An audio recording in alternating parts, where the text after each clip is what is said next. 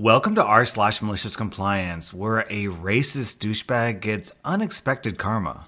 This happened to me circa 2004. Warning, this story is not funny. Malicious compliance of a different color. Changed my life for the better. Still gives me chills. I'm working at the McDonald's drive-thru, no speaker. There's 2 order windows and a 3rd pickup window. Charles is working window 1. I'm working window 2. Charles is black, ripped, tall, huge, has prison tats all down his arms. Somewhere around 2 ounces of fat on his body. Picture Terry Crews with darker skin and black tats to the wrists. Charles is equal parts charming, soft-spoken, humble, and ambitious. He knew where he'd been and was determined to change his life. Probably one of the best men I'll have ever met. Enter green minivan. We'd both taken orders at the same time and mine was long gone. Charles's order was taking forever. Probably 4 minutes just taking the order before payment. I came over to check on Charles. Before I get close, I notice he's blocking the frame of the window so I can't hear anything. It's an awkward position for him and blatantly obvious. He moves his hand out to me out of sight of the van and gives me the stop sign. Back off. I got it. Time passes. The manager on duty comes out to check the issue. He waves her off. She protests. I tell her to wait and see.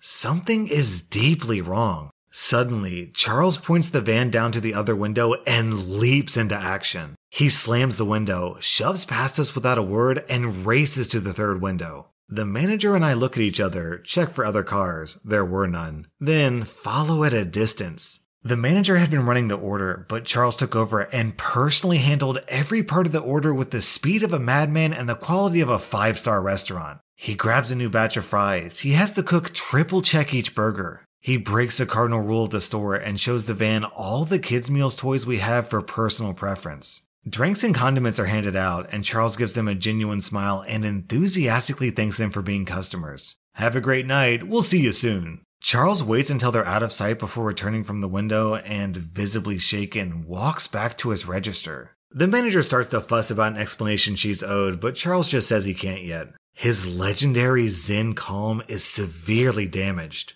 After a few minutes to get a drink, wipe the sweat off his face and compose himself, he opens up. The van had rolled up. Charles had greeted them with the usual, "Welcome to McDonald's. What can I get for you this evening?" and his winning smile. The white father driving waits for Charles to finish and with a loud sneer had turned to his wife and for all to hear said, "You order, hun. I don't talk to N-words." The wife turns to the 2 young kids, probably 8 and 10, impressionable, learning, watching. They'd locked eyes on Charles. They'd seen his tats. They'd listened to the hateful otherizing of those people from birth. Charles decided that he had it within him to reach for something better. Father be damned, he's long gone. Charles decided that he had a message for those boys. The wife patiently and sheepishly took the excruciatingly and needlessly complicated order from the father, and then had to speak past him to Charles. Same for the kids. Light mustard, 3 pickles, etc. Perfectionism. Charles reached down inside himself for something that neither I nor the manager possessed, and he gave the wife a genuine smile as he whipped out the order. The father knew he had been served a dish he thought impossible to serve. It was served with kindness and compassion and a compliance that defied everything he told them about those people. The kids both waved to Charles from the back of the van as their father pulled away. They liked their new friend. Man, Charles is an impressive guy. If I were in his shoes, I don't know if I would have had the strength to not cuss out the father, so major dibs to Charles. Our next Reddit post is from Soleil Not. A few years ago, I worked at a kiosk in a local shopping center, a mall for Americans, that applied a phone protector to phones. These protectors were absolute garbage for the price they were asking. If I recall, the iPhone X came out the Christmas before I started, and it was £150 to get it applied. So I wasn't all that keen about aggressively pushing the product. My supervisor, who was a friend of a friend, we'll call him Alex, was tasked to write up a work rota every Monday for the next week. This is important because I'd asked Alex if I could have 4 days off, but make up for them later as I was planning to go on a holiday and propose to my fiancée. And he spoke with everyone else to make sure they were okay working more days in a row if it meant that they got more days off as I caught up on my hours. One important note is that Alex would have to send the rota to the owner of the company, we'll call him Randy. for verification and an hour check, as legally we weren't allowed to work over a certain amount of hours. So Randy accepts the hours and the fact that I have days off, but make up for them right after I get back, which I did agree to because it was absolute hell because I was working from 9 to 5, doing double shifts to make up the hours I'd lost, all in high temperatures with heat guns on full blast, a black hoodie as it was part of the uniform, and nothing to drink or eat because it was against the rules to eat or drink at the kiosk. Looking back on it, I wasn't even allowed to have lunch during that week. Along comes the weekend, and all of my fiancé and my close friends want to go out drinking to celebrate the engagement. And considering the hellish week of work I had, I was down. It gets to about 3 a.m., and I've been drinking heavily since around 7 p.m., and I receive a phone call from Randy demanding that I work the next day, which means that I would have worked more hours than I was legally allowed to, which wasn't even on the rota. I explained to Randy that I'm extremely drunk and in no fit state to be going to work. There had been a few times someone had come into work after smoking a bit of weed, but this was an entirely new realm. Randy then tells me he doesn't care how drunk I am and if I keep drinking. He just wants me at the kiosk at 9 a.m. I continued drinking throughout the night because I wasn't in the right mindset to be making smart decisions, but I remember clearly that Randy wants me at the kiosk for 9 a.m. I get to the kiosk at 9 and Alex is already there with everything set up and can see that I'm clearly drunk and sits me down while he calls Randy asking why I'm telling Alex that I meant to be there at 9 a.m., which I just keep muttering.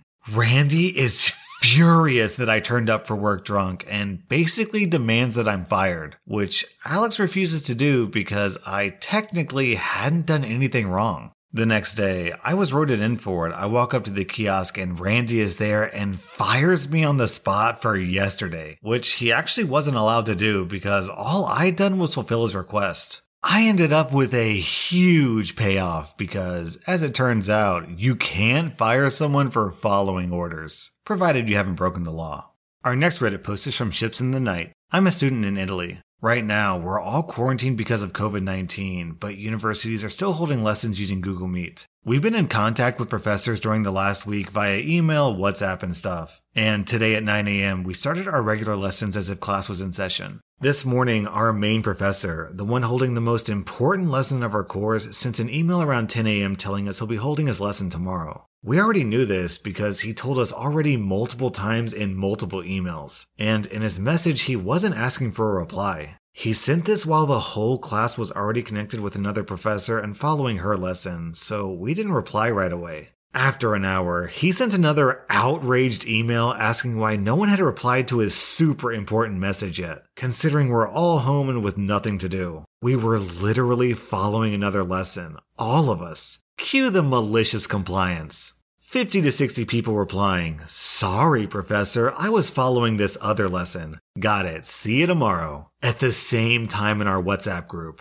After the first 30, he just replied, "Okay, I got it. You made your point. I told you it was nothing special, but we're easily entertained during this quarantine."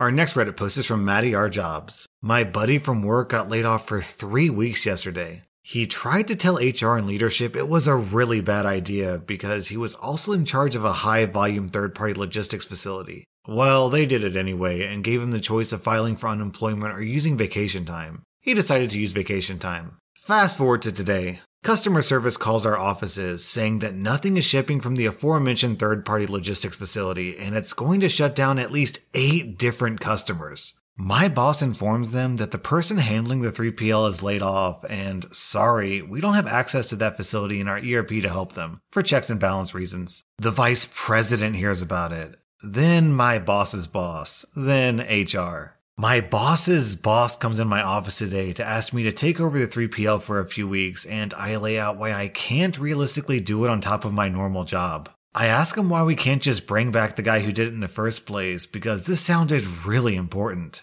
His shoulders slump, and with a deadpan expression he tells me, "He won't do it. He's on vacation." Too long, didn't read. Don't lay off critical employees just to save labor.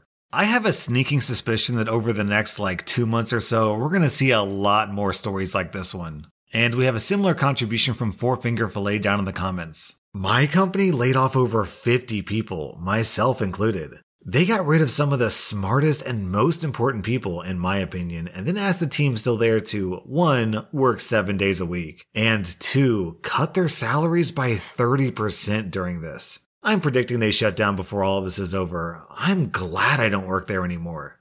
Our next Reddit post is from Hello. I'm a supervising cashier at a hardware store. The store closes in 5 minutes. A cashier comes up to me and asks me to find an SKU for some dryer ducts that have no barcode. I can't find the accurate SKU, so I decided to walk over and ask the customer what the price was, what the length was, etc. I go up and started asking him what the price was, and couldn't even finish the first sentence before in a very aggressive tone they say, "I already effing told her. I don't know the price. Now, if it's gonna be this goddamn much of a hassle, either give it to me for free or I'll just go." I said okay to him and to leave the store and took the ducks towards the return cart. He responds with, "Really? You're gonna do this?" "Yep, I sure am. Have a great night." He stormed out the door. Our next Reddit post is from Night Saber. While I was at university, I worked in one of our students' halls, basically a 2-story bar that was subsidized by the government. Because of the subsidy, it was the cheapest place in town, so we would get a couple locals come in. To prevent this, we were supposed to check everyone had a student ID, but no one minded as the locals were usually polite and handled their booze better than most students. My manager, who was a local himself, would encourage locals to come and would either discourage ID checks or simply not inform new staff of the situation. He would often steal from the bar and would give free drinks to his mates. One night, he had a bunch of his buddies in town come in, have a drinking session at the bar's expense, paid for maybe a fifth of the drinks, till way past closing and beyond our license. This resulted in the police being called for a noise complaint and his boss, the hall's head, finding out. To cover his butt, he claimed that the group were locals that we, the bar staff, had happily allowed to stay, and then fudged the accounting for the night to make up for the free drinks. Because of this, he himself demanded we check every student ID, and the head took away some of our employee perks. The Sunday after all this went down, the pool tournament guys come in. These guys rotate which bar they go to every week between a list of maybe 6 that have enough pool tables and lounge space. I'd personally served them a half dozen times. They make their way over to the bar, and the first guy is well into his 40s. "Hey man, before I can serve you, I have to see your student ID. He chuckled and said something along the lines of, "Do I look like a student?" and proceeded to order. "Look, I'm really sorry, but I've been told that if you haven't got a student ID, I can't serve you." He started to realize I wasn't just messing with him and looked to the other members of the staff who reiterated the point. "Are you serious? We've been coming here for years." "Yeah, sorry. The manager is cracking down on the only students rule. I can grab my supervisor for you if you want." My supervisor was also a student and explained the situation. He said he was sorry for the inconvenience and that if he had any complaints to call the head, my manager's boss, and even gave out a couple of his cards that were in his office. The pool guys left, which meant no one was really in the building, so we ended up closing early. Next morning, I awoke to my manager screaming down the phone at me, but it was my day off, so I hung up and didn't go to work as a customer till past noon. When I did, my coworkers couldn't wait to tell me what happened. My manager had come in and had a shouting match with my supervisor in front of everyone grabbing a morning coffee. The head had indeed received some complaints and scheduled a meeting with the manager that morning. Not wanting to face it alone, he took my supervisor with him. I imagine intending to throw him under the bus as much as possible. The head was pissed because A, all these 40-something men had called to complain to his personal number on a Sunday. And B, because these 40-something men, by their own admission, had been coming for years at the invite of the manager, whom they knew well. My manager tried to save face and claim they were associated with the university, that they were in fact lecturers. That it was the bar staff's failing to check for student ID all this time, and then turning on my supervisor, saying he'd given them a bad reputation, cost them money by turning them away and closing early, as well as laying bare every other mistake he'd ever made. My supervisor explained that it was never explained to staff that customers had to be students, as the manager actively encouraged locals to come in. That even lecturers get a form of student ID, and explained to the head about the manager's drinking with his mates and the dodgy accounting he'd do. This led to the CCTV being checked. When the head saw that it was, in fact, the manager and his mates, that the bar staff rarely put anything through the tills at his request, he suspended him on the spot. He then said the accounts would need to be audited and that he would likely be terminated and even prosecuted. After a surreal couple of weeks, we got our perks back. They hired a new manager and eventually they installed locks on the door that could only be opened with a student ID. No idea what happened to the old manager, but by no means a loss. That was r/malicious compliance, and if you like this video, then let me know by hitting that like button because it really helps my channel out.